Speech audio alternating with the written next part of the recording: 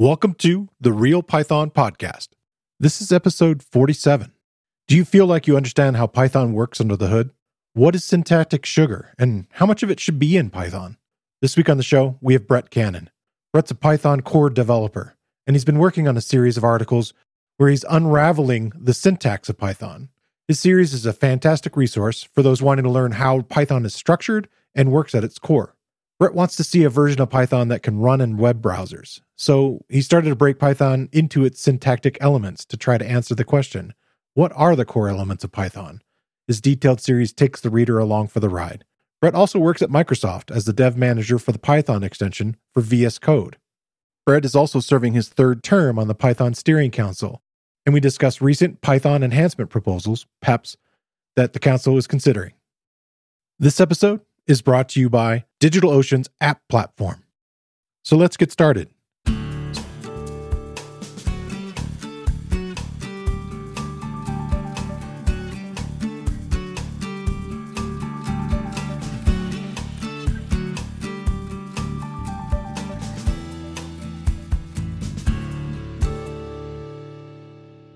The Real Python Podcast is a weekly conversation about using Python in the real world. My name is Christopher Bailey, your host. Each week, we feature interviews with experts in the community and discussions about the topics, articles, and courses found at realpython.com. After the podcast, join us and learn real-world Python skills with a community of experts at realpython.com. Hi, Brett. Welcome to the show. Thanks, Christopher, for having me on. I wonder if we could start out talking a little bit about the work that you're doing at Microsoft on the Python extension for VS Code. Sure. So I'm the dev manager for the Python extension for VS Code, as you mentioned. So my work is mainly kind of two parts. So I'm what's called a people manager at Microsoft, which means I have people who report to me, and I'm kind of in charge of the whole, you send me a little report every 6 months or so about how you did, and I worry about getting you promoted and that kind of thing. So that's one part of my job.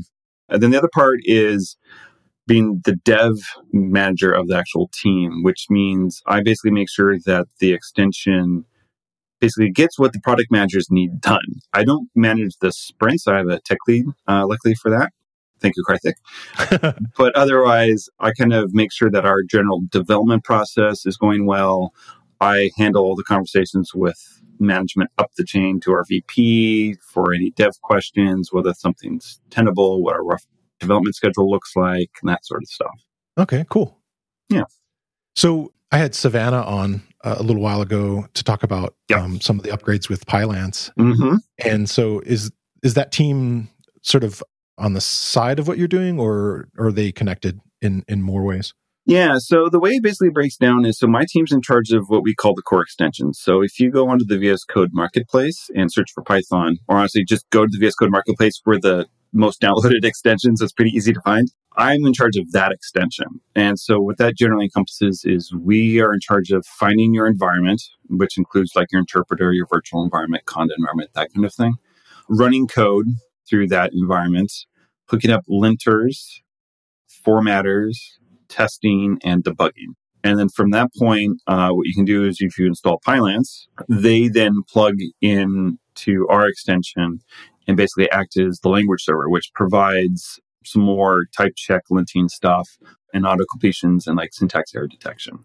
In terms of general hierarchy, they're basically a sibling team to me. Okay. We're all part of the same work group. So basically, my manager is also the one level up or skip manager to the Pylance team. So I know the Pylance team well. I talk with them regularly, and we all kind of work together at Microsoft to try to get the Python development experience on VS Code as best as we can. It's shocking to me the amount of people doing Python at at Microsoft now, which is really cool. And they're also, I feel like in some ways, a lot of the people that are working with Microsoft are also, interested in, promoting Python, on places like this podcast and talks and things like that. Yeah. Is that your experience? Yeah. Yeah, exactly. So it's been interesting. I joined the company over 5 years ago now. And so I joined just a couple of years into the Satya era.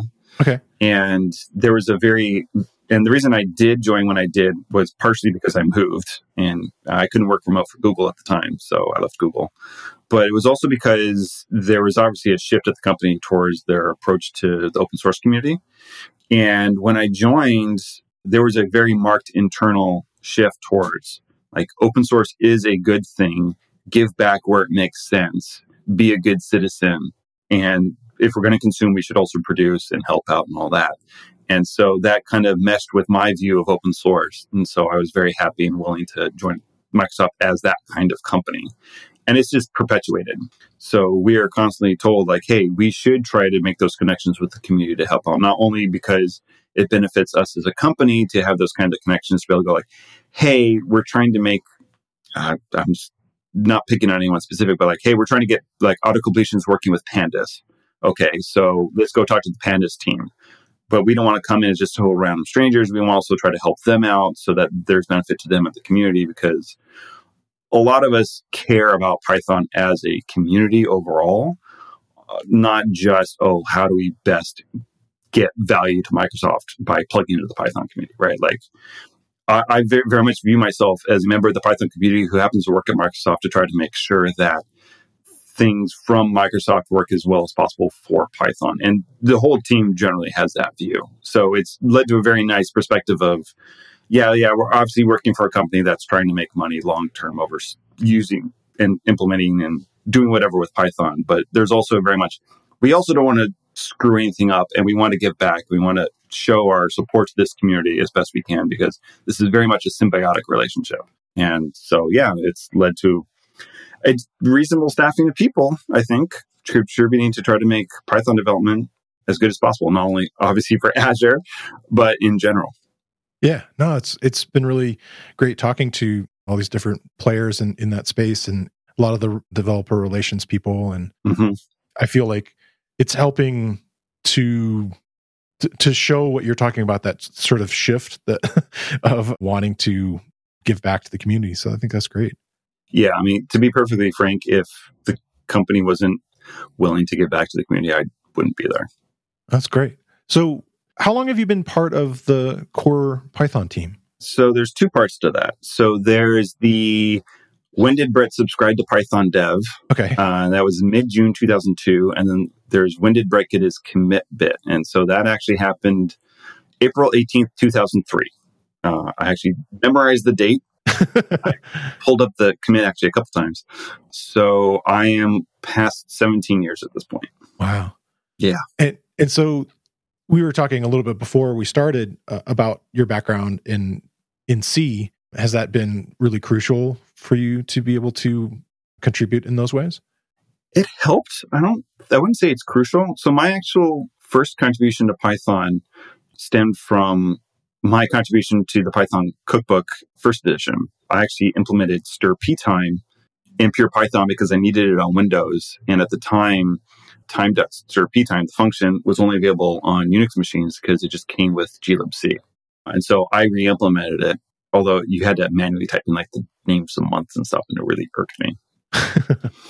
And then it actually irked me so much that as a graduation gift to myself after I graduated with my philosophy degree, I spent the week after implementing an algorithm that used stir ftime to basically reverse engineer the locale information for dates and times. And then I got it to work. And like, oh, cool, you don't have to type anything in anymore. So that would mean this would actually work without any user input on Windows. So I just emailed Python Dev afterwards. And after asking Alex Martelli, the author, how the heck do I get this into Python? I think it might be useful. And they walked me through the process and I got committed. So my actually first commit was pure Python. Wow, that's cool. And it's actually still in there. If you go and actually look at the stir ptime code, a good chunk of it's still my original code from way back in 2002. All right. Now, that's not to say the C knowledge didn't help, because I stayed on after that and started to do the Python Dev summaries, which back then was a semi-monthly summary of everything that happened on the Python Dev mailing list, just for easier digestibility for people who just couldn't keep up with the volume. Because I took a gap year between my bachelor's in philosophy and doing a master's in computer science. And I had the time and I wanted to learn. So that worked out really well. But it also meant that anytime something came in, so I said, oh, there's a bug here, I could raise my hand and say, oh, I'll take a look. And then I was able to dive into the C code. And very luckily, the CPython code base is a very clean, reasonably well organized C code base. Like, it's one of the cleanest I've ever worked on in terms of C. So that helped a lot as well. But yeah, there's definitely some perks to knowing some C already. Is that by design? Are there people who groom that code base to make sure that it stays that way and doesn't get, kind of a spaghetti like? I wouldn't say we go through and groom it specifically, but it is a very specific goal in any PR review that the code stay readable. For instance, for the longest time, we actually had a general rule on the team that the interpreter could not get complicated to make sure that it was easily understandable for external contributors and anyone else who wanted to come forward and help out. That's not quite held up because, as I'm sure everyone listening knows, Python's popularity has gotten kind of big at this point. And so telling everyone, no, we don't want this because while it might speed up Python, it's going to make the code harder to read. The pushback from the general community started to kind of be a little hard on that. So we've let that one go a bit, but we've persistently gone along the idea that it is important to keep it readable, just because we have a lot of external contributors who try to help out, and the core team's only so big with so much time on their hands. Because to be perfectly honest, the vast majority of core devs do not get any paid time. Like, I get 20% of my time thanks to Microsoft, and I steal a bit more when I can. Okay. But the vast majority of people get zero paid time. It's all volunteers. And because of that, we have to make sure that it's easy for people to jump in and out of the code base as appropriate. So we continuously make sure that as we accept pull requests, that the code does not get worse in any way and tries to stay nice and clean and readable. And doing things like you were doing initially with kind of managing all of the information and creating these summary reports, that's still kind of a role that somebody who's interested in getting started and wanting to contribute could potentially do? I'm sure someone could definitely do it if they chose to. Although, ironically, the volume on Python dev has dropped significantly.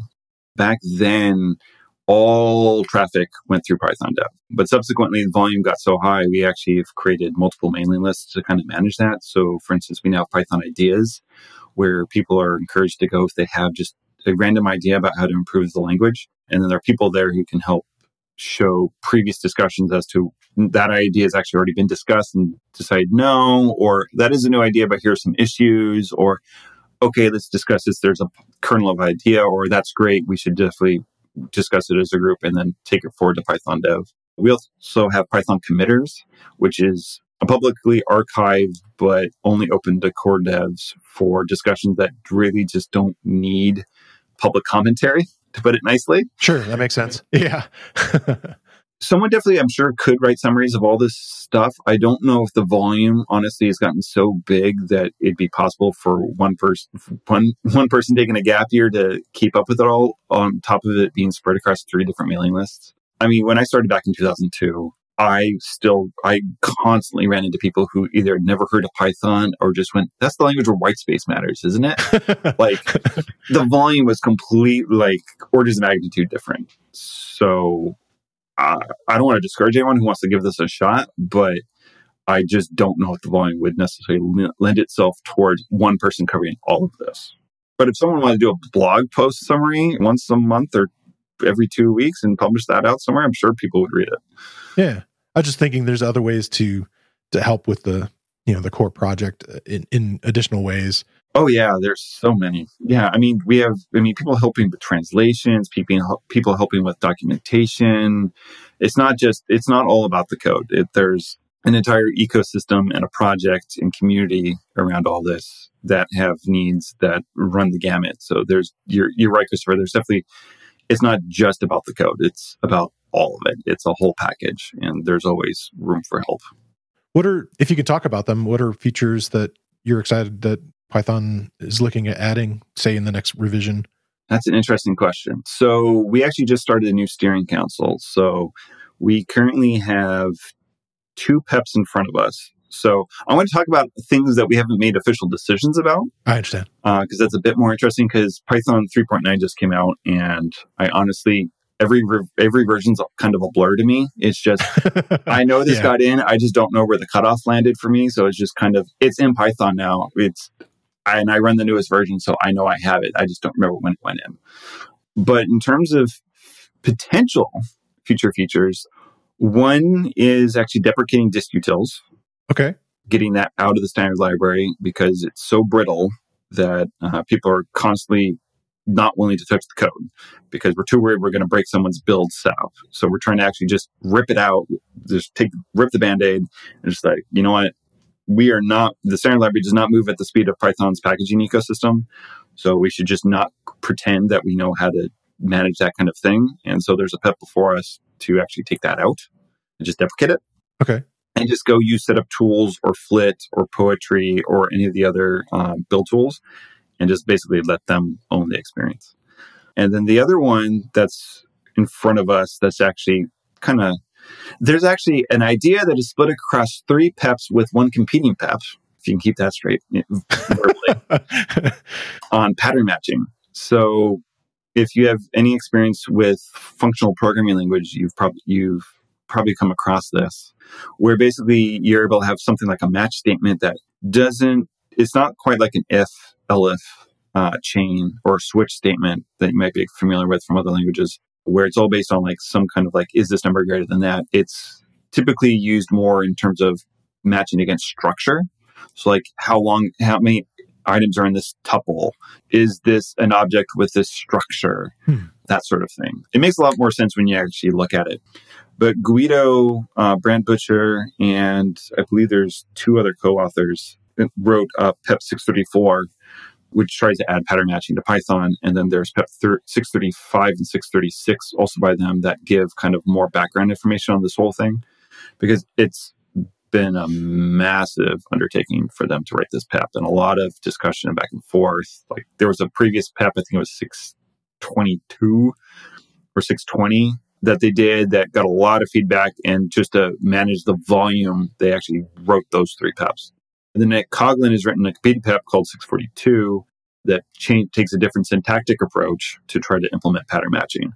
So that's currently in front of the new steering council as well. So we have not made an official call yet. The 2020 steering council made an initial recommendation that PEP 634 be accepted, but we didn't have enough time in the 2020 term to feel like we could come to a full decision on it.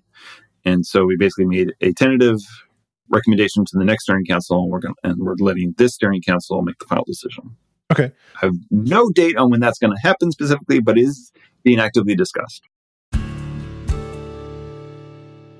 This episode is brought to you by DigitalOcean's App Platform. DigitalOcean's App Platform is a new platform-as-a-service solution to build modern cloud-native apps. With App Platform, you can build, deploy, and scale apps and static websites quickly and easily. Simply point your GitHub repository and let App Platform do all the heavy lifting related to infrastructure. Get started on DigitalOcean's App Platform for free at do.co/realpython. That's do.co/realpython. I guess that kind of brings up the idea of being a member of the steering council. Well, so I've actually been on I've been on the steering council since its founding in 2019. So Guido retired July 2018. Mm-hmm. And then the inaugural council started February of 2019, just due to timing of when we figured out what kind of governance model we wanted, how to do the voting for that, and then actually holding the election. And then what we did was we decided to basically, it's tied to a release cadence. So basically you're a steering council for a release. Okay. And at that time, that was roughly 18 months, but that release of Python was actually ending around October, November. I think technically it was December because that was 3.8. But then subsequently, we switched to an annual cadence, which has basically meant that we now have 1-year steering councils. And we basically ask for nominees during the first 2 weeks of November. We then lock down the nominees and just allow them to answer any questions, whatever, for the latter half of November. And then we vote for the first half of December. And then that leads to the new steering council that technically starts December 16th, but really doesn't start till January 1st. Okay. And so we actually just had our first meeting of the year this past Monday. And yeah, we meet once a week and talk for an hour about whatever is shot our way on top of time permitting, kind of where we think we need to kind of either help direct things or help make things happen. The way I view it is we're kind of the backstop for the CPython project and the Python language. So basically, if the entire development team quit tomorrow, the 5 of us would be kind of in charge of making sure the wheels don't completely go off and we can get the project back up and going. So okay. To me, that means what do we need to do to make sure that doesn't happen? Right. So like, how do we prevent burnout? How can we make contributing easier? How can we make the core dev experience easier? Dealing with any disagreements, helping reach consensus on things. If consensus can't be reached, being the final decider on things, basically what Guido's former role was. And that's it. It's just basically just keeping the project going. Yeah, that's cool. So you've been retained as part of the steering council, it sounds like. I was not voted off the island. All right, great. Partly why I wanted to have you come on the show is we had talked about on a previous episode, David and I, about your syntactic sugar unraveling series. Mm-hmm. And I wanted to kind of just get a little bit of background on it and just kind of discuss some of the concepts that you're covering in it. And I think the first thing I wanted to talk about is just the idea of, I'm a little confused at the usage of the term syntactic sugar, and that might be my own personal not having a lot of background in computer science. When I think of syntactic sugar and the way I've heard it used in other places in tutorials and articles and such is things like decorators or other kinds of kind of unique looking structures inside of the language that maybe simplify the way something's written to kind of make it quicker. Mm-hmm. But I feel like as I go further and deeper into the series, I'm like, maybe I don't completely understand what this term means. So I don't know if you could kind of start there. Well, I'll actually say your definition's spot on. Okay. It's just you have to be willing to let go of what you define as simple. Okay, sure. So to me, syntactic sugar is anything that is syntactically added to a language like Python that you technically don't have to have. Right? It's a sprinkle of syntactic sugar. It's a nicety. We could totally get by without it. It doesn't provide any magical semantics that you can derive from the language in some other way, but it makes life simpler. As you said, decorators is a perfect example. Decorators are literally nothing but an @ sign that just implies a function call that gets passed in a function object, right? It's really simple. It doesn't do a whole heck of a lot. You could easily just define your function and then take the decorator, ditch the @ and just go name a function equals decorator and then pass it in the function. And you basically have replicated exactly what decorators do. Right. I mean, and that's literally what it does underneath the hood. It's just, I think a lot of people don't realize that Python syntactic sugar, from that perspective of just giving you syntax that really underneath the hood, you could do another way without any issue, goes really deep. All right. And that's actually a lot of where its flexibility comes from. Like, I don't think a lot of people realize that like plus is nothing special. It's literally a method call. Yeah. And as you said, you can read the blog post, but it's just, I think, kind of mind-boggling and eye-opening, and to realize that so much of Python really isn't inherent in its design to the perspective of, oh, I couldn't make that work in Python if I didn't have it. It's actually, Python just gives you a lot of niceties to make your life more productive in terms of a software developer. But in actuality, we could take it away and you could totally more or less end up with roughly the same result. You won't have the nice plus symbol to mean addition, but you could totally fake it with method calls. You really don't have to have us give you the plus symbol to make it work. And to me, that's what syntactic sugar is just, if I took the syntax away, could you get the equivalent semantics some other way? And if the answer is yes, then yeah, it's a nicety, but technically we could take it away from you and you could still get the same end result. So in this case, a large number of these, the way that Python's created as a language is it's basically almost everything is an object. Everything inside of Mm-hmm. the language is an object. And so when you're thinking of something like an integer, as it's defined, it has methods. And so to call something like addition on that, it actually is calling to these, methods underneath it. And you use the term magic methods, and I hear a lot of people use that also. And I just want to I'm kind of breaking things down because I want to make sure I got this clear. Whereas I hear a lot of other people say, oh, they really should be always called dunder methods with a double underscore in the name of it. Mm-hmm. And, I don't really care. Like there's always a lot of people that get religious on one sides of these battles, one way or the other. But I'm kind of intrigued in what the preference is between those two, and, which way do you kind of lean in that way? Well, and funny enough, the language reference calls them special methods. So special, okay. So there's three ways. So the way I call it is, I historically have called them magic methods, or maybe special methods. I probably mentally might start calling them special methods because I keep reading the word special when I read through the language reference for these blog posts. It's good to know. But I still say dunder, right, when I talk about them, like the dunder add method. I don't say the magic add method or the special add method. So when I refer to them, I use the term dunder for double underscore. Yeah. But yeah, I usually technically separate them just because, for instance, you might see some projects use like a dunder version attribute to specify what the version is. Which, by the way, you don't have to do anymore thanks to import lib.metadata, which lets you actually query a package for the version. Just a total aside. Good to know, yeah. So I view it as a difference between the naming of something and whether or not it has special meaning to the language and interpreter. So that's where I draw the distinction between a dunder method, as in that's just named dunder add, versus, it's a magic or special method because the plus operator in Python actually will do something special based on the existence of a dunder add method. So that's where I draw the distinction in the terminology. Okay. So in general, the idea of syntactic sugar is a good thing. I hope so. Are there places that it can be kind of overused? Potentially. I mean, it's balance, right? Like, to me, Python's goal is to make people productive. Sure. Right? And one way you make people productive is you make code readable and easy to understand.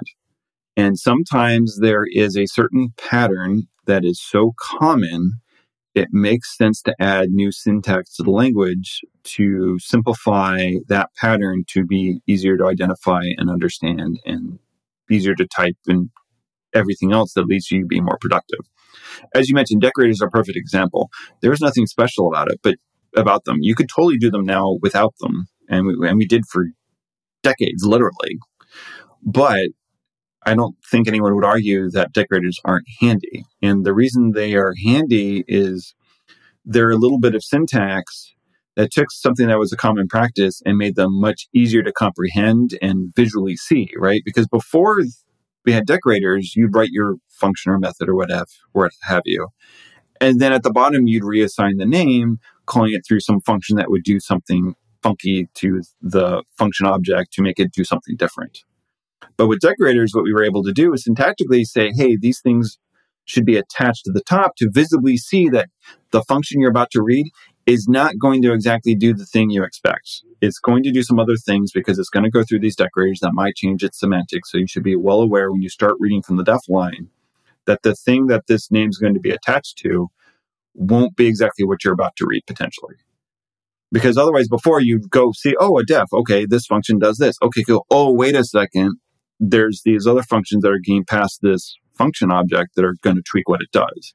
And so then you had to shift your mental model of what that function or method did after reading it. Compared to decorators where you shift all that information to the top so you can actually have the right mindset while you read. Yeah, visually, it kind of gives you the heads up very quickly. Exactly. And to me, that is the definition of good syntax. Something that not only is useful both for reading and writing and leads to kind of like an improvement in cognitive understanding of what's going on in the program, right? You never want to see syntax be added that makes things harder to understand. Yeah. If syntax doesn't open up, either isn't a great generalization of a concept that we were already doing as a community that makes things easier, or did not significantly lower the cognitive overhead or the ability to ease the writing of certain algorithms or problems, then that's not a good use of the syntax. It just becomes overhead of having to learn new syntax that you just honestly won't use very much, and it doesn't simplify any understanding, right? Like assignment expressions, the Walrus operator are a good example. A lot of people argued against that because they said it's going to be a new piece of syntax that I don't think would be used enough to warrant the cognitive overhead of having to learn yet another piece of syntax in Python. Yeah. Now, I personally didn't think that, and I fell on the side of, I can see usefulness of this. Let's go with it. Because I saw it as a way to simplify certain patterns of like, all right, you always have to set this variable to none, and then you check it, and then you do an assignment and all this other stuff. And I can now simplify that to a single line, fully understand the concept that this variable is either going to have a default value potentially or not based on what the return is. And if it doesn't have it, I'm going to assign something. And I've used it multiple times now, and I'm very happy with it. And I think that led to a cognitive lightening, as it were, of the load on my brain of certain patterns. Yeah. And so that is basically where I see the benefits of this syntactic sugar, is just opening the door to possibilities that just are easier to comprehend. Yeah, you're using it in a couple of the examples already in the Unraveling sort of series. Those made sense to me kind of right away. I've kind of embraced it. Again, I'm kind of newer to the language, so it's easier for me to maybe to embrace certain changes. Yeah. but it was like, oh, that makes sense. Like, let's save the step, and in this process of like the assignment as you go is actually seems to be a really kind of a useful thing. Funny enough, actually, the assignment expressions actually close the door to actually unraveling a lot of the Python syntax as syntactic sugar, because it allows different semantics of what a variable will be bound to at different times. Like if you, like the best way to think about it is if you use a Walrus operator as an argument to a function call, right? That means subsequently the arguments later on in that function call, in that list of arguments that you're passing in, can use that assignment expression, right? So that variable you just created has to be available later on, which means you can't like lift out things out of like a function call that you're passing in and like, oh, you know what? I will just make this a thing outside of the function, and just because I know the order of things, like you really have to work a lot harder to kind of lift stuff out, because the order of execution becomes much more sensitive of what's going on, because there's a potential new variable that's only just appeared because of assignment expressions. Right. Okay. So I've been able to use it for a couple tricks to kind of get the point across that, hey, this isn't magic stuff that's happening in Python when you use this syntax. It really is just kind of simplified to this. But it also closes the door in my face in a couple other ways in which I can't, like, I could easily explain this way, but assignment expressions completely break it. So I really can't go that route. Okay. I guess that's kind of like the double-edged sword of lots of these kind of things. Yep. Okay. So when I went to your site and kind of started looking through the list of articles that you've created, you had a post just before this whole series, which was talking about the idea of, well, part of it was about WebAssembly, and maybe we should talk a little bit about that. I've had a couple people on talking about WebAssembly. The first was Armin Ronacher. He's a big fan, and the guy created Flask. And then I had Russell from Beware on, and he's very interested for multiple reasons, and kind of similar reasons to, I think, why you're interested. The idea of Python being able to be used in other places, like being able to use in mobile, kind of expanding the idea, since the web is sort of, I don't know, a lingua franca or whatever you want to call it, like across computer systems, portable and desktops and whatever. The idea of having something that can work inside there and getting Python to be involved in that would require some changes. So I don't know if you want to dive in a little bit into that. Sure. So, yeah, my interest in WebAssembly stems from, as you said, the fact that Python is not really available in the browser as much as I would like. And that's not to say that I'm not going to sit here and bash JavaScript or anything like that, but I do personally appreciate the Python community enough that I would like to be able to have others benefit from what our community offers, right? Like, I think we're a great place for people to come together and gather and be inclusive and help people out. And I really love this community that Guido helped foster that has led to what it is today. Yeah. And I really want to bring as many people as I can into the community as possible, while keeping obviously its feel of inclusiveness and diversity and welcoming and all that warm, fuzzy feeling. Yeah. And one place we don't have people coming in is in the web and in browser stuff. And the other place is mobile. Yeah. And I mean, we all have fancy pants phones in our pockets that are way more powerful than the first computers a lot of us grew up with. And Lord knows the browser's everywhere. So not being on them means there's a huge part of the programming community that isn't getting to experience the wonderfulness of the Python community. So for me, getting a WebAssembly version of Python would potentially open that door because, as we all know, every phone also has a browser. So it kind of seems like a 2-for-1 if we could make that happen. And what that led to is me thinking about how to do that and going, okay, WebAssembly could potentially do that. And then that led to me coming up with, what would it take to make that happen? Yeah. Like, what steps could I somehow empower to do? Because lots of, as you said, Armin's been on your show and talked about it, and Russell is obviously very passionate about the idea of getting Python on mobile and all that. Yeah, definitely. And the browser. Łukasz Lenga of Black and a core dev also has talked multiple times about it. Yeah. I mean, a lot of people have said, like, I'd love to see this happen. So I just kind of went, all right, what would that take? And I started to brainstorm. It's like, okay, well, first things first, if I personally were to ever tackle that project, I would have to make it as small as possible because I only have so much free time in my life. And I already have to get buy-off from family and friends like, yeah, hey, I'm not coming out or I'm busy right now. I'm making Python WebAssembly happen. And they go, what? Why can't you come out? Right. Right. There's a balance in life of how much of my finite time on this planet do I give into Python and personal projects versus having an actual life outside of Python and work, right? Yeah. So I just went like, okay, what's it going to take? So how do I find how do I find the minimum viable Python that would need to be implemented to make things work? And so mentally, I just went like, okay, what is actually the bare minimum semantics that an interpreter or compiler needs to implement that couldn't be implemented via Python itself? And that's actually what kicked off this blog post series, is I'm trying to actually distill down the exact syntax and thus the exact semantics that you can't implement in Python itself, right? Because once you have that, that's your implementation goal, right? If you know that, everything else can be built on top of Python syntax, right? I could take all this Python syntax that I'm unraveling as syntactic sugar and just translate it into much messier, harder to read Python syntax that I then just have to implement, right? So if I can make and or go away and actually just make it a conditional expression, I don't have to implement and or in a WebAssembly compiler, for instance, or a WebAssembly interpreter. I just have to make if work. Okay. Yeah.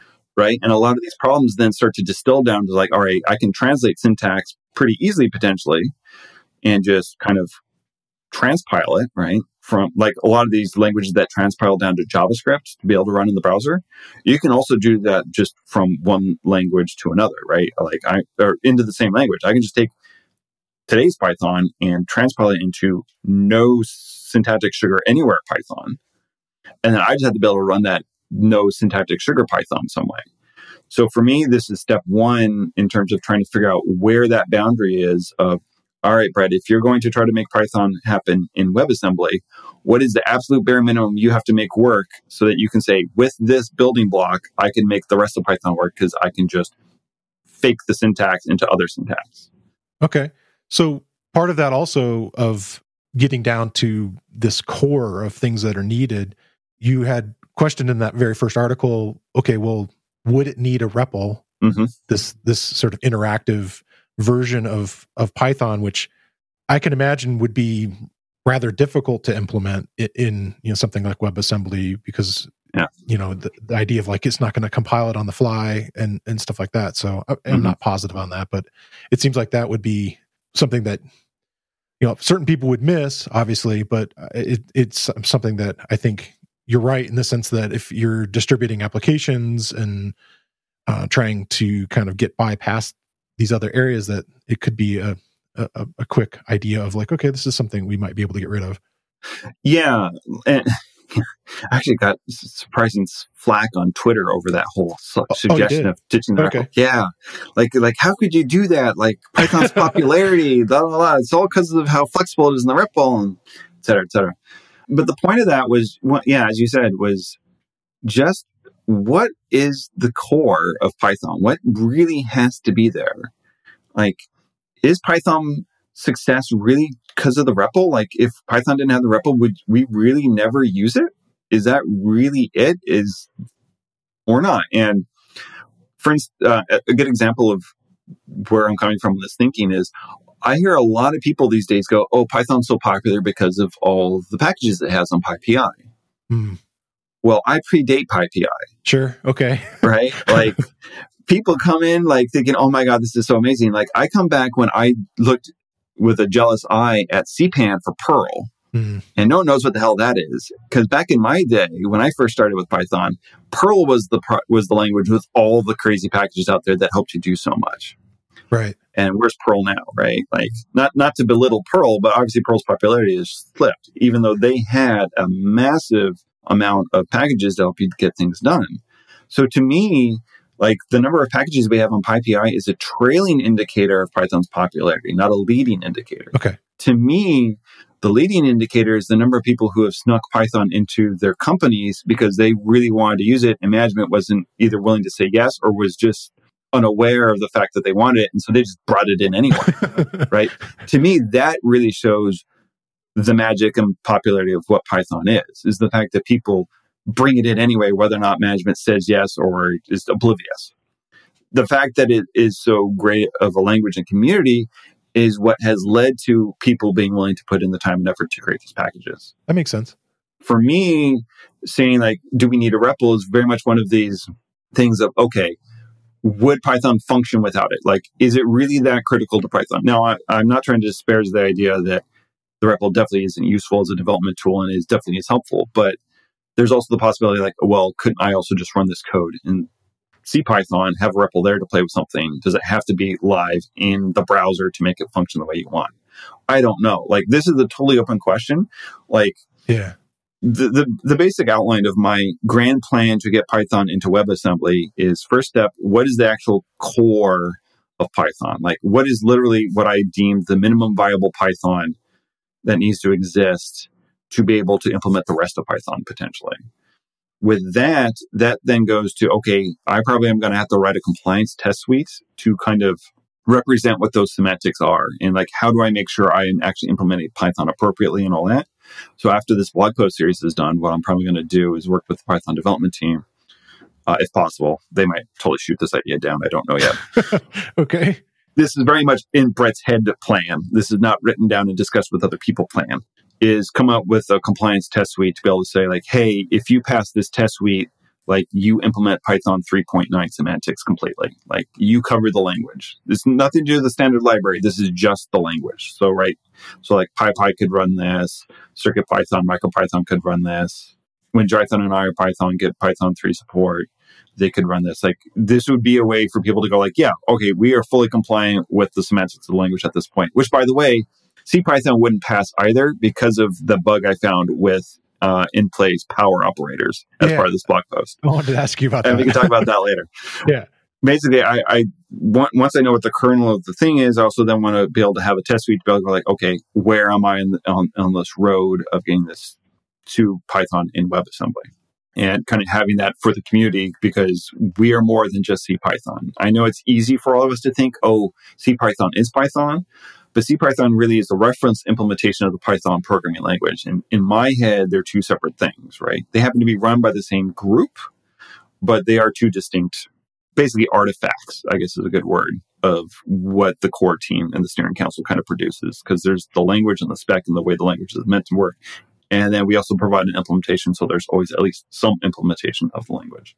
Once we have that compliance test suite, the next thing is actually making the thing. Like, what does it take to actually get Python in WebAssembly? And at that point, I don't know if the answer is a compiler.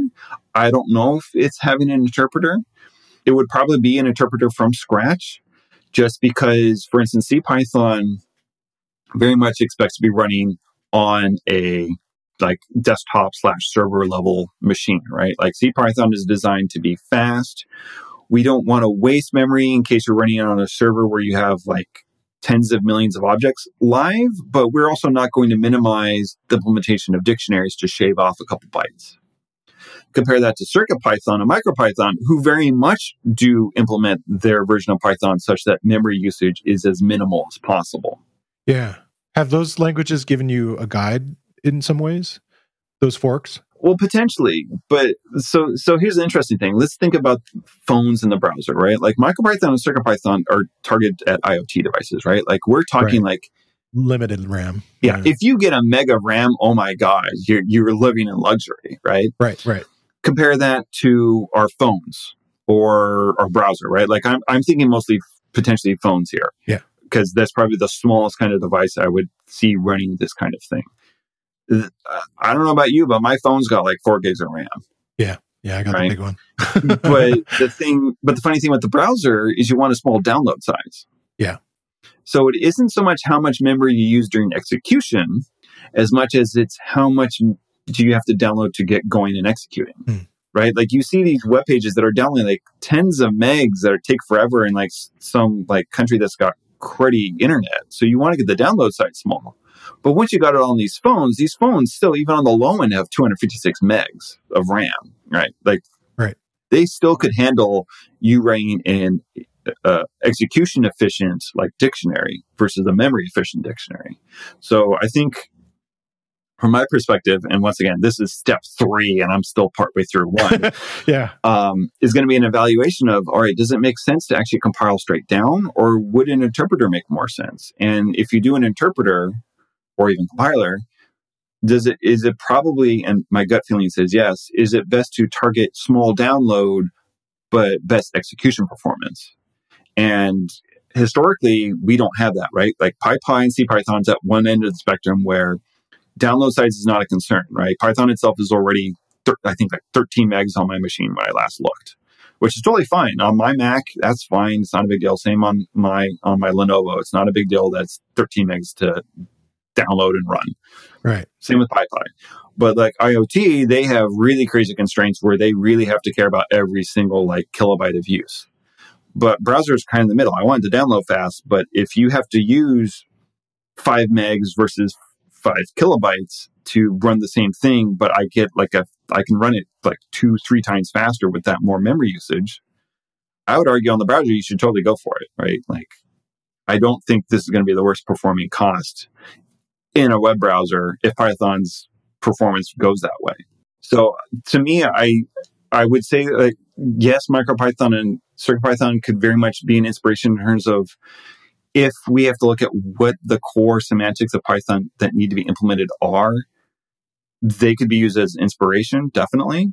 I still don't know, where is that line where if I don't implement something for Python, it's no longer Python? Where is that floor, right? And we don't have that defined anywhere. We have a definition of what the full language is. But if you look at CircuitPython and MicroPython, they have a page that says, we don't implement these semantics for various reasons. Either they haven't gotten to it, it's too costly, the performance would hurt too much, what have you.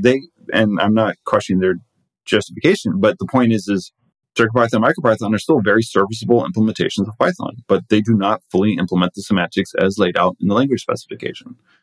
So they're definitely an inspiration in terms of realizing that you don't necessarily need to implement all of CPython to have a useful version of Python. Now, those people who go, Python is useful because of all the packages are definitely going to go, no, you need to implement the whole language because I want to use this package that's there. It needs to have pandas. It needs to have everything. Exactly, right? But if you view this as a greenfield new area, much like IoT was a new area to Python, so you didn't just blindly carry Django over. But that doesn't mean all Python code is thrown out. But you are willing to go like, okay, the packaging ecosystem is not going to start here. We might have to build it from scratch. But at least Python, the language, is here. Because as I said earlier, to me, the leading indicator is people want to bring Python to an area, not whether or not we have the most packages in the world. Yeah. So to me, MicroPython and CircuitPython show that you don't have to bring PyPI with you to still be useful and successful and actually have an impact. So I am purposely not looking at this as, oh, look at all these people who have taken CPython and compiled it down into WebAssembly already. I view this as more just, okay, that showed that there's definitely a taste for this, but obviously at like 13 meg download, it's just too big to ask people to download. So all of these are showing me, I don't think it's nuts to do a from scratch Python WebAssembly that doesn't necessarily do as much as CPython does, but also isn't necessarily MicroPython or CircuitPython based on performance requirements. And there's a potential option for this third middle ground between the two that implements some, but who knows how much. And now my brain's just going, I don't know. Sure. So that's where this whole kind of grand plan goes. I do want to say, though, thanks to my wife, I do have spousal approval to work on this idea. Okay. She's been learning Python, and the first course she took was the data science one. And they were using kind of a custom kind of Jupyter experience and running Jupyter Hub behind the scenes. Just going, why does this keep disconnecting? Why do I have to keep refreshing my browser every time if she left the class and came back to work on the assignments? It's like, oh, well, they're using this thing called Jupyter Hub. They're running a big server over at, it was from the University of British Columbia over at UBC. When you come back in, they've probably closed it. You got to reconnect. It's like, well, why isn't it just in the browser? It's like, well, no one's implemented Python in the browser. It's a whole thing. It's like, you should get on that. I'm like, oh, okay. I said, just so you know, that's a multi-year project. This is not a small thing. That's okay. Just go make it happen. So that's too funny. Very much thank you to my wife, Andrea, for saying, like, I'm allowed to put time into this. And this is how I convince her, like, no, sweetie, I have to write this blog post. It's to get you Python in the browser. Yeah. And there you go. Kind of rolls her eyes. Now, I don't think she's regretted telling me this yet, but at least it makes her go, okay, I'm willing to let you finish it. And she, by the way, a shout out to my wife. She proofreads all my blog posts. Oh, that's so great. If there's a minimal amount of spelling and grammatical mistakes in them, it's very much thanks to her. So okay, kudos to her and thanks for her for doing that. Yeah. But yeah, so yeah. This week, I want to shine a spotlight on another Real Python video course. We've been discussing a lot about the structure of core Python this week. I thought this course would be an appropriate one to spotlight. It's titled Cool New Features in Python 3.9. The course is based on a Real Python article by previous guest Geir Arne Hiela. And in the course, another previous guest, Christopher Trudeau, is your instructor. And he takes you through accessing and calculating with time zones, merging and updating dictionaries effectively, using decorators based on expressions, combining type hints and other annotations, and much more.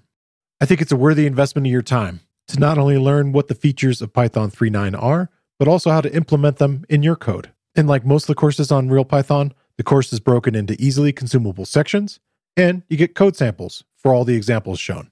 All the video courses on Real Python have transcripts and closed captions. Check out the video course. You can find a link in the show notes, or you can find it using the search tool on realpython.com.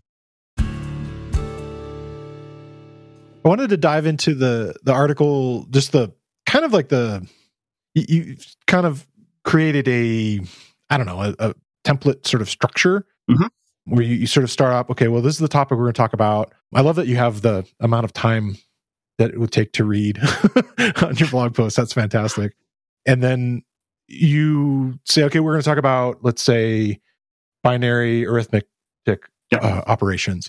And so then you'd start out and you said, well, one of the ones that's hardest to implement or to think about would be probably minus because of the way, you have to do it in a specific order and all that kind of made sense to me. And then you use disassemble after kind of creating this simple function to show, or dis, D-I-S, which I talked about with Reuven, because I hadn't really seen that used. Again, that kind of speaks to my background and use of Python. But I think that's a fantastic teaching tool, just to kind of show what's going on. So that shows kind of what's happening at I don't know, I'm going to say the right words, but at the sort of the C layer of stuff. And then you kind of implementation layer, okay, implementation layer, and then you have another layer there where you're kind of showing, okay, what is that, and then you actually have a call to the CPython source code to show where that's actually being implemented. And then the last part or third portion of your sort of template is to recreate it in Python. Yep. Did I get the structure right? Yeah, you did. You nailed it. Okay. So initially when I like looking at the very first one, I'm like, I don't understand. I don't know where we're going. But by, 2 or 3 of these, I'm like, oh, I get it. And so that's kind of where I'm like, oh, he's really doing a lot of work here, a lot of thought into how would you, recreate these things and build these things. And it's not only useful if somebody wants to learn more about the implementation of Python, but also like structurally, to me, like one of the things I keep seeing is like, okay, the types underneath there and kind of like explaining kind of the importance of, well, at this implementation level, you're going to need to think about, the types coming in and out and kind of showing the type checking happening inside of your code there. And anyway, it's just explaining a lot. I mean, it's taken me a while because I don't have the computer science background to sort of let it sink in. But as I read more and more of them, kind of starting in reverse, it was like, oh, this is really illuminating. And I kind of, each further one explained more of the earlier ones. So. Well, thanks for noticing that and saying that. I do appreciate it because that was very purposeful. Okay. When I set out on this, basically, I mean, obviously I know the language well enough that I kind of mentally just have as an exercise are able to just kind of do this and like, oh, okay, I can totally do it this way and I could just be done with it. But a phrase I've started to use recently, I work to pay for my open source habit. Sure. And so part of that open source habit is kind of just sharing knowledge and helping others out and just teaching and just kind of just like, I have this knowledge, but there's no reason it needs to stay in my head. And I have a bachelor's in philosophy, which means I enjoy writing. So I'm happy to blog. Like I actually derive enjoyment from doing it.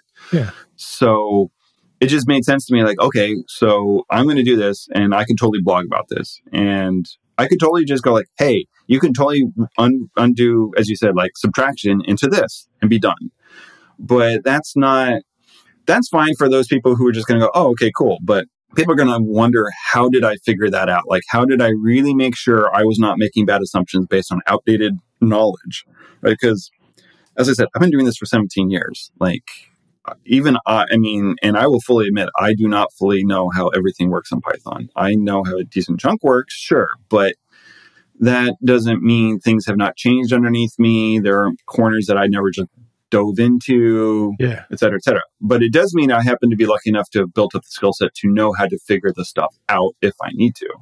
And so one of my goals with this blog post series was to use that structure, as you so lucidly explained, to show people how they can do this on their own, right? This is not a unique skill. This is not a magical skill. And I wanted to demystify all this to go like, look, anyone can do this, right? Like, here's Python code.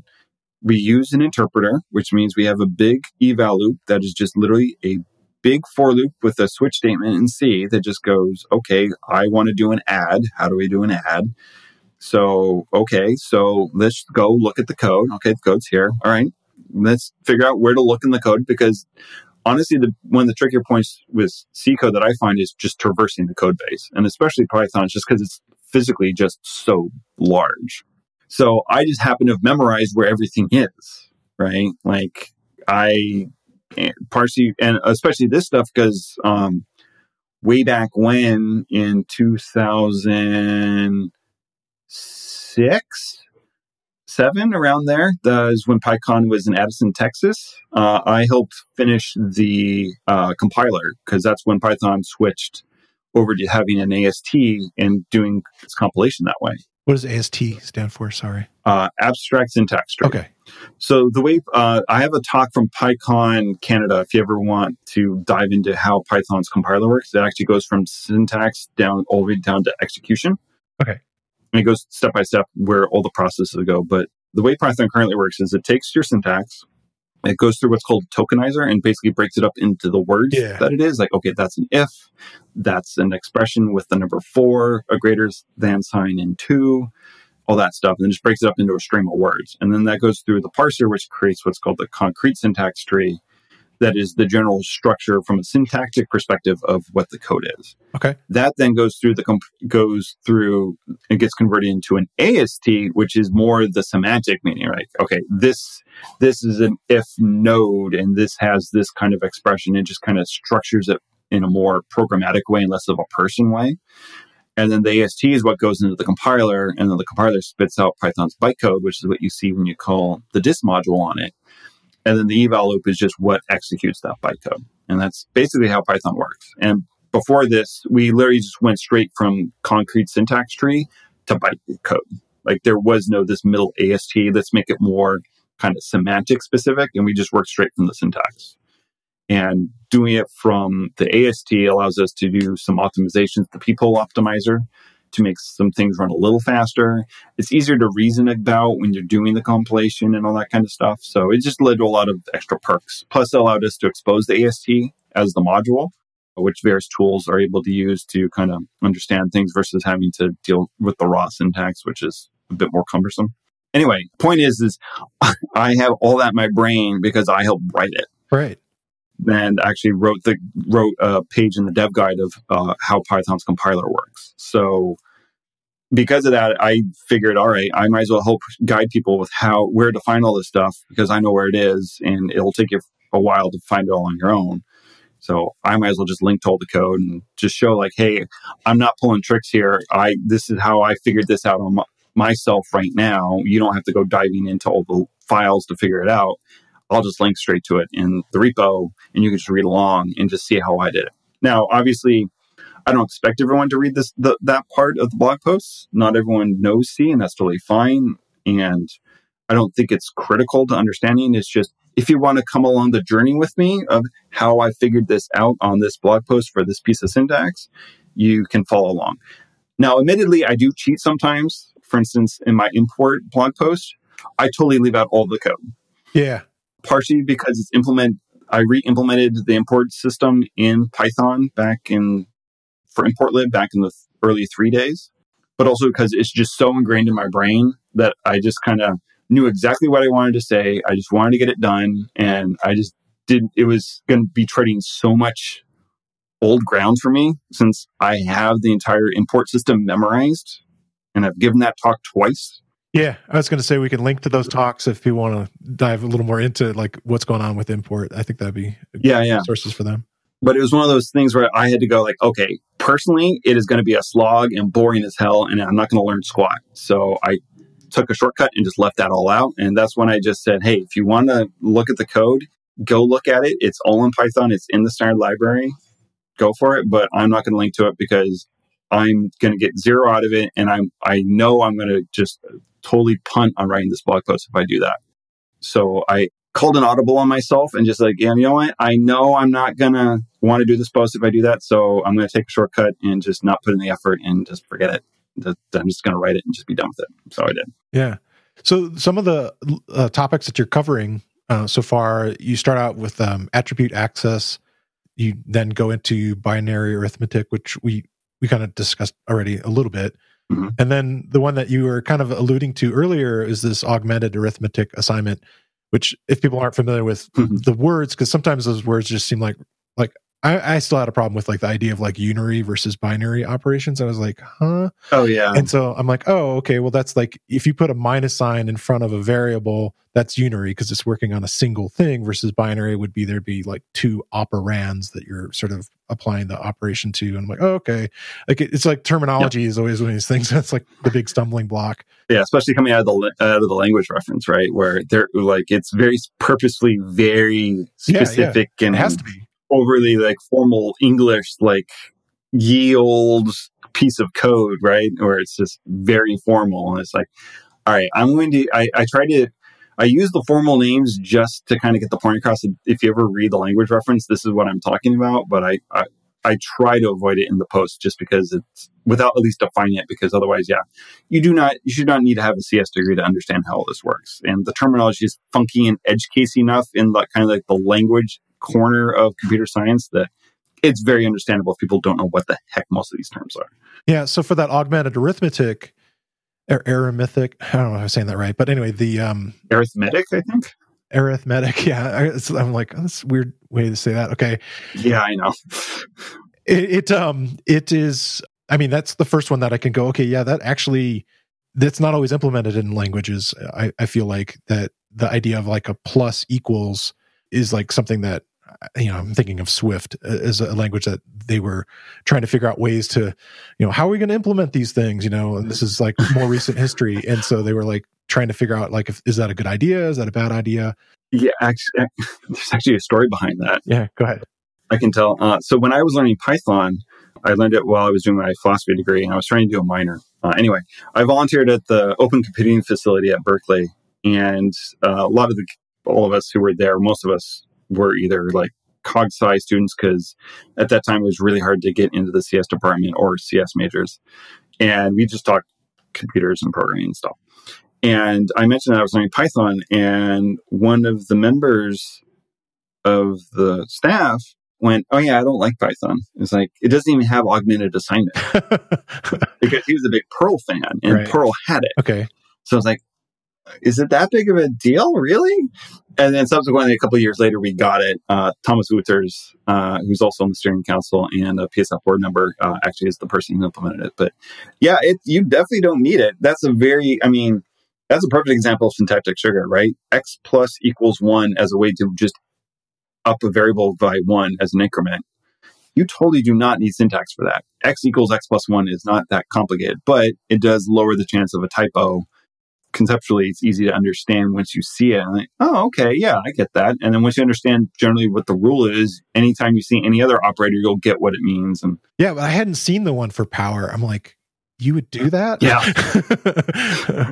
I'm like, that seems like that one seems more abstract, because I think people could be confused as to, what side each thing's on, maybe. Yeah, the way I always remember is basically just it with augmented assignment, it's whatever's on the left-hand side of that statement, just assume it's immediately just put on the other side of the equal sign. Yeah. Okay. And that's how I always remember. But yeah, power was definitely one of those, all right, I'm willing to bet it was not we should do a checklist of only the important things. This is no, for consistency, to understand that, once you understand that the arithmetic operators can be like plus, and arithmetic operators can be put on the left-hand side. See, I don't know how to say these words. On the left-hand side of equals, it probably is going to apply to all of them. And people would be shocked if they happen to be the 1 out of a million people who wanted to use power for this thing. Yeah. But hey, apparently no one uses it, considering I found a bug in it. So yeah. And for people who are not aware with, because it's an audio podcast, there would be, the double asterisk equal. Yep. Yeah. And so how did you stumble into the bug? You're just like going through each of them as you work through it? Yeah. So I'm doing a couple. So with the blog post, I actually have a project I'm keeping called Desugar, DESUGAR. And it's all on GitHub, right? Yeah, it's all on GitHub. All open source. Once again, open source have it. So the way I actually do these blog posts is, what I did was I went through and I looked through the grammar, keyword, module, and I think another token module, I think, as well. And I basically looked for all the bits of syntax that Python has. And I stuck them all in a README on this project. And basically I just decided, like, okay, which one of these do I think I can, or syntactic sugar that I can actually kind of devolve into other Python syntax? And then based on that, I went, okay, how do I prove that? Right? It's nice for me to just write a blog saying, oh, you know what? This just converts to this. Isn't that lovely? But that doesn't necessarily prove that the semantics hold up, especially for the bigger, the initial expressions that are much easier to kind of test. I'm like, well, all right, if A plus B translates to A dot dunder add B, I should be able to prove that. Okay. So I basically just started to actually implement all this stuff to verify that I got it right. And when it came to augmented assignment, I did what I did when I did binary arithmetic. I wrote out a test suite for verifying that this stuff translated to this thing in the end. And luckily for all these things that are in the operator module, it was very easy to test against CPython, right? It's like, okay, here's my version of the operator module that does the thing. And then here's the standard lib version of the operator module that actually just uses the syntax behind a function call, right? So if you go to the operating module and look at the docs for the add function, it just literally says adds two objects. Well, if you look at the implementation, it literally is return A plus B, right? It's nothing fancy. Mine, on the other hand, literally re-implements what plus does.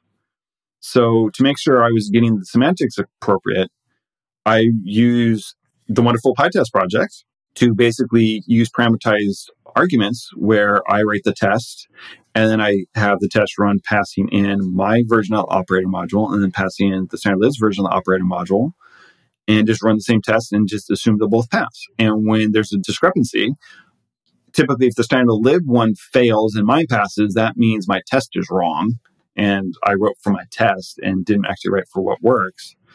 And then if mine fails and the standard lib passes, that just means my re-implementation is wrong. And then when they both pass, I go like, okay, I got it. Yay. So this is how I was double checking myself until I started to get to fancier syntax where I just happen to know it just translates. But in the case of the augmented assignment, I abstracted it out. So it was easy enough to just bang out like subclasses of my test class, go like, okay, so this is for plus, this is for minus, this is for POW, blah, blah, blah. And POW kept failing. I'm like, why does this keep not working? Like, I don't get this. The standard keeps saying this test is wrong, but this follows the exact same pattern of all the other tests because luckily the general structure is so consistent for all the operators that I actually use function closures, right? Like I use functions that generate functions to implement all this stuff. I just say, hey, the magic method is named this. And the reverse version is named this. Here's the way the syntax looks to make the doc string. Give me a new function that does what you would expect to do, right? That's why it's popping out it has to be a string each time, right? Yeah, I mean, yeah, and it's just very cookie cutter. It's very much just a stamp out a new function that works for plus equals, for a function that works for minus equals. And my tests were passing for everything except for POW. And I was like, what the heck is going on? Why does the standard library version keep saying I'm not doing this right? And then I dove into the code because, I mean, I was writing a blog post and I had to dive into it to figure out how all this worked anyway. And then I looked at how POW worked and I was like, wait, why is that different? And then I noticed that it was implemented in a slightly different way. And then I looked in the code and lo and behold, it didn't use the same pattern as the rest of the code. And I actually posted on Python Dev going like, hey, star equals doesn't work the way it's supposed to work. Anyone know what the heck's going on? And like, is this on purpose or something? Am I missing something here? And then Guido chimed in like, yeah, you know what? I think Guido actually said, I think it was actually accidentally his doing even. But basically Guido went, yeah, oops. And it just turned out that there was a cheat that someone had done because the C-level API for POW has an optional. If you ever look at the POW built-in function, that not the syntax, but the actual POW function, it has an optional third argument. Oh, okay. And the deal is if you pass in 9, it's supposed to work as if it's not there. Well, the implementation for POW in the interpreter for the eval loop called this C function with none set as the argument, which meant that it was acting as if it was just star, not star equals, because the semantics are slightly different because the way all of this works for binary versus augmented is like if you do plus, right, Python tries to call dunder add on the left side of the plus, right? So if it's A plus B, it tries to call A dot dunder add. If that doesn't work for some reason, it tries to call, and I'm very much simplifying, read the blog post, it's ridiculously complicated. Yeah, it goes into it really well. Yeah. It tries to do B dot R dunder R add as right, and the R stands for right side. So there's left and right and all this Yeah. stuff. When you do augmented assignment, the way it works is it uses for like plus equals. If you do A plus equals B, the way it works is it goes A dot dunder I add for in place with that I prefix. And then if that doesn't work, it then falls back as if it was just A plus B.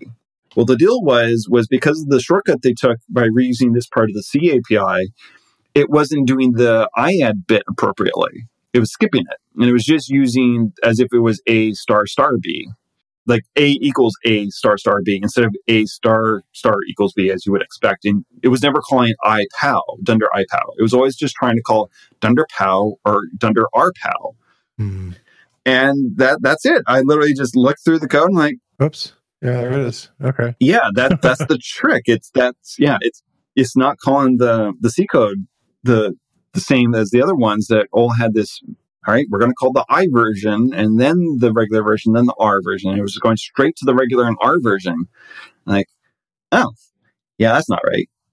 And so there's an issue open on Python itself to fix some of its own use of its own syntax. Yeah. So that proved to me a lot of people implement IPOW because no one ever discovered that it wasn't really being used. Yeah, as you kind of go through these topics, as you kind of go beyond, we talked about the augmented and then unary, and then you kind of get into comparison operators, is and is not. And then I think when we had the episode, we talked about, David was talking about your article on the not. Then you get into membership testing, kind of the in, and looking into that stuff, and then Boolean, and then you mentioned import statements. Yeah. And the last one is assertions, which kind of leads a little bit to you talking about testing again. Yeah. Where else are you headed if you want to talk about it? And how far do you, I was going to mention another thing is that I noticed that the speed has changed of the release cadence of your blogs. It started about once a month, and now it seems to be at least a couple a month now. Yeah. Well, so the way I decided to tackle the order was, as I mentioned earlier, I basically kind of went through the grammar, and then really what I did was I went through the keyword module and the token module to figure out what all the syntax was. And then I wrote them all down. And I decided, like, okay, what is the most common thing everyone's probably going to do? Well, it's probably going to be like attribute access, right? Like A dot B. Okay, I'm going to start there.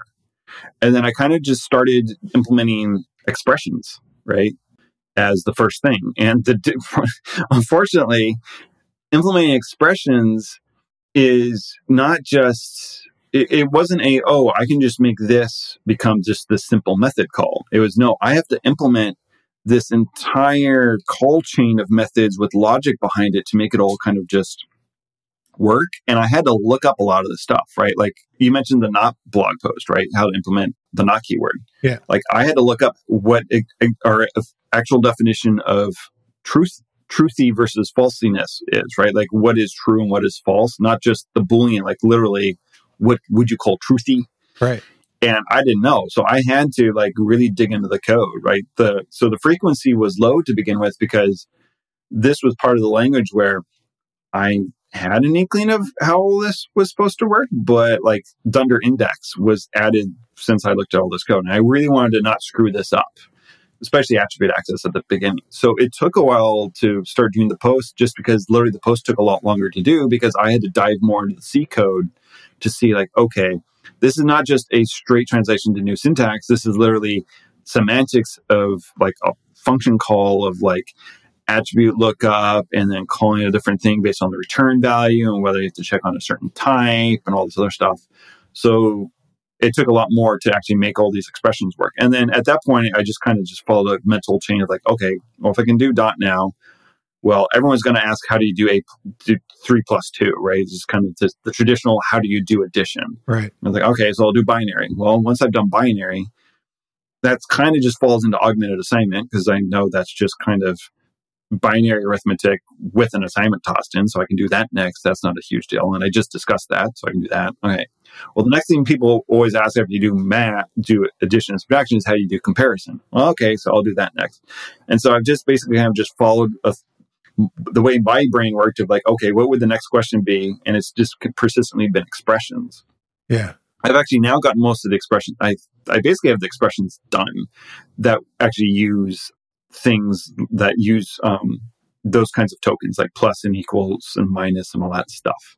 I haven't touched like literals, like lists and tuples and stuff. That comes later, but I will tackle those. But now that I have expressions more or less done, I'm moving on to statements.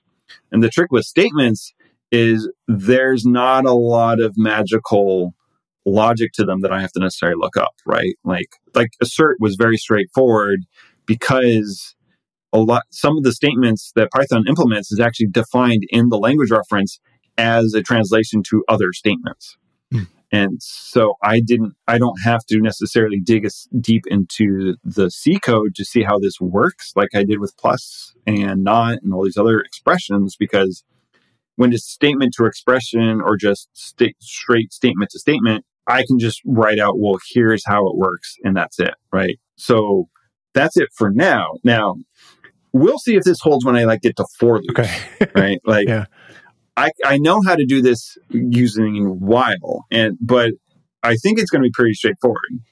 But I have to double check. But how do you get the iterator on something? Like I'm going to have to redefine the iter built-in, right? And how the next built-in work and all that stuff. So there's going to be some code in that, but once again, luckily the boundary is just shifting more back out to actual Python code itself and how to do the translation, and less what are the actual underlying magic semantics that I'm going to have to look up. So that's basically why the frequencies come up. I will admit, my wife sometimes goes like, "Didn't you just do a blog post? Why do you need me to read another one?" So yeah, she'll appreciate that people are noticing and appreciating the frequency. Yeah. But that's basically why it's happened. So what's happened is the expressions has required a deep dive into the C code, and then statements are looking like they're going to be more just straight Python to Python. So I don't have to dive as much just because I happen to know how the syntax works. But the next step is doing more statements and getting through those. So probably like for loops are going to be pretty straightforward, I think. People might learn some things they don't know about how to Python creates iterators for you if you don't define a dunder iter method, for instance, using getItem if you don't know, because that can just become a while loop. And then context managers. Context managers are actually written in pure Python in the original PEP. So the work's kind of done for me on that side. So, because there's, once again, nothing magical to context managers in the with statement. It's very much just hey, I'm going to call this thing to get an object to do this thing, and then when it's done at the end, I'm going to call this other method on the context, and that's it.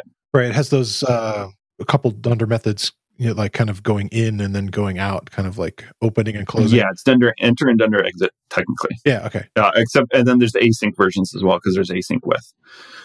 But yeah, so I think the statement versions are going to go a bit faster, and then getting down to stuff like indexing, like on dictionaries and lists and sequences and that kind of thing, might slow down a little bit because I got to read up on technically.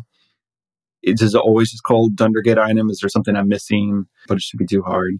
But yeah, that's generally the sequence I'm following. Is I was doing expressions. Now that I'm more or less done with expressions, I'm moving on to statements.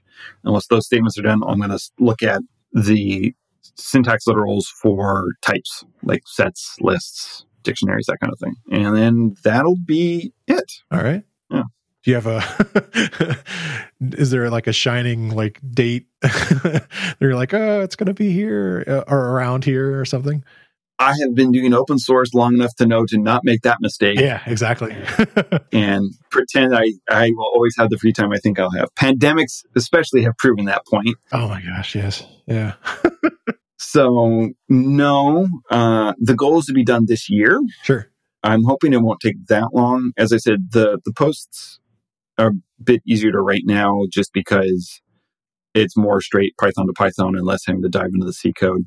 I don't know, honestly. I'm hoping, I'm going to say this year I'll be done, hopefully sooner than that, just because I only have so much time to give to Python.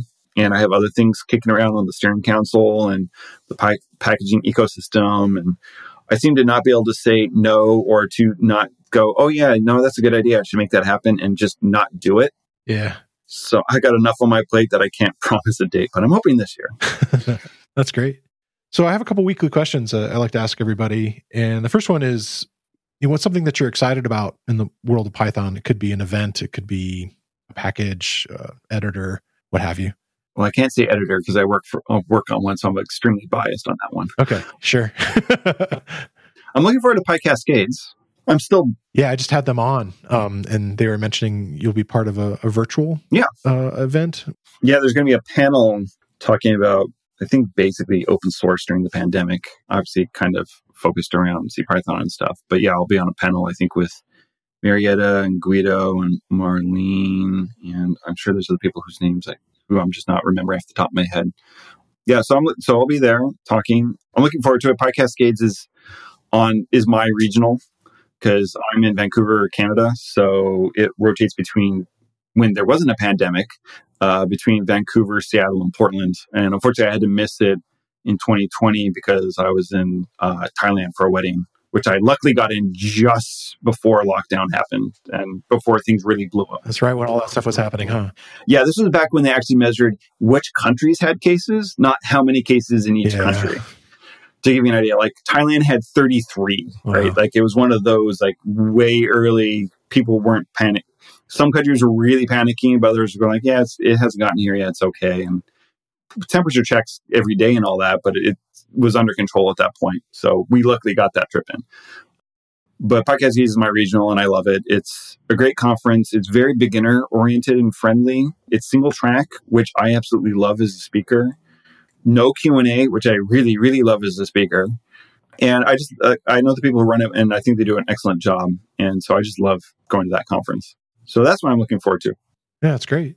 And it's cheap, too, for any of you listening who want to go. It's like $20 if for the hobbyist level, and $50 if you have your work paid for it. And I think 10 are free if you are a student or just need some help paying for it. Like they've priced it really reasonably. And honestly, I also got a ticket because the badge smells amazing.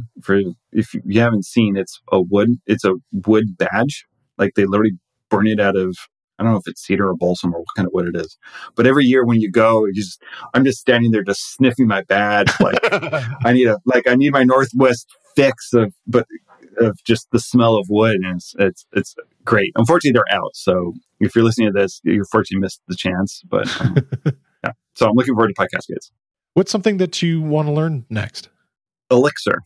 So I have used different phrasings over the years. I'm currently saying I am a language polyglot. I used to say I am a language bigot, basically, but unfortunately, that's not a good term these days, I think. So I'm trying to not accidentally say it anymore, even jokingly. Anyway, basically, I love learning new languages. Most of the time, because I'm looking for things to potentially steal from Python. Yeah, that's what I was thinking.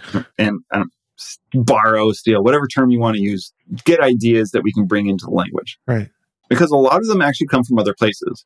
Like, it's really weird that people are now listing Python as the inspiration for something instead of the other way around for me, right? Like, having things that show up in JavaScript and having them reference Python just blows my mind compared to like yield is a perfect example. I think I read somewhere like JavaScript kind of got ideas for like generators and stuff from us or something. Well, we got the ideas of generators from the Icon programming language, right? Which is a fairly esoteric language out of Arizona State, but Tim Peters knew the language and liked it. And I actually learned the language over US Thanksgiving break for fun, right when I started my PhD of all things, which gives you an idea of how much I need to probably not learn new languages, because that's my idea of fun. Sure. But the other thing I'm always doing is just going like, okay, what languages do I want to know? Right? Like Python does not fit every single use case. No matter how much I want to, based on this entire podcast, want to get it into more places. Right. It doesn't necessarily fit perfectly in every scenario. So what languages do I want to have in my tool chest to be able to have available? So by default, it's Python. And if it doesn't work, what's the next language to use? So for instance, for me, for systems programming, it's become Rust. Yeah. I think Rust is great. I don't want to write C anymore. I don't want to write C++ anymore. Any of it. If I can't use Python and it calls us for a systems language, I want to do it in Rust now. So I've added Rust to my toolbox as this is the language I'm willing to use. Just like in the browser, I'm willing to use TypeScript until I get Python there instead. So I want to look at learning Elixir because I think everyone should learn a functional programming language. And I know a ton, but I say this all the time. And I'm going to continue to say it until everyone's learned a functional programming language, which is never, so I'll never stop saying it. But I think people should learn multiple languages to learn different paradigms, to really open their brains up to different ways to solving problems. Yeah. That's what it always is, right? Everything's just about solving problems, and seeing other ways to do it is great. Exactly. It's very much just how can you view the problem from a different perspective to potentially find a better solution that's going to be easier for you to maintain and understand when you're asked to read it again in 6 months because there's a bug and the last thing we've all been there, right? Come back 6 months later and like, what the hell was I thinking? That's crazy. That's horrible, blah, blah, blah. So trying to have to lessen the chance of having that happen, because either you got it right the first time so you don't have to come back in 6 months, or if you do, they write in a clear enough fashion that you can understand it and find the problem quickly. I find broadening my mind through multiple languages has helped a lot with that. I want to learn Elixir because the community seems really nice and welcoming. Like that is a requirement for me, that the community has to be well run and be nice and welcoming. And I've submitted PRs to them for their documentation a couple times, and they've been extremely nice about it and very quick on it and all that. But Elixir's approach to server software is really interesting to me because of the way they operate on top of Erlang and the way they try to handle fault tolerance. I think is really clever and smart. And I mean, you hear stories about Erlang systems that have 7-9 uptimes. I mean, this stuff keeps phone routers running, right? This is why the phone system never goes down. And so there's a lot of really interesting things that they do in the Elixir and Erlang community that I want to learn more about to either take from Python, or if I discover it literally is just the underlying structure of the language and the runtime that you just can't replicate it. I'm like, okay, I want this in my toolchain. Yeah. So yeah, Elixir is the very long-winded answer to that question. No, that's okay. Well, I want to thank you so much for coming on the show. This has been fantastic. Oh, well, thanks for having me. I really appreciate both the being invited on, and thanks for actually reading the blog post. I have no clue. I think people are reading it. I honestly have not looked at the metrics. As I said, I'm doing this kind of for fun and just to potentially help out people. So knowing it's helped you, Christopher, has made it all worth it. All right. Fantastic. Bye now. Don't forget, you can get started on DigitalOcean's app platform for free at do.co/realpython. I want to thank Brett Cannon for coming on the show this week. And I want to thank you for listening to the Real Python podcast. Make sure you subscribe to the podcast in your favorite player. And if you like the show, leave us a 5-star rating and a review. You can find show notes with links to all the topics we spoke about inside your podcast player or at realpython.com/podcast. And while you're there, you can leave us a question or a topic idea. I've been your host, Christopher Bailey, and I look forward to talking to you soon.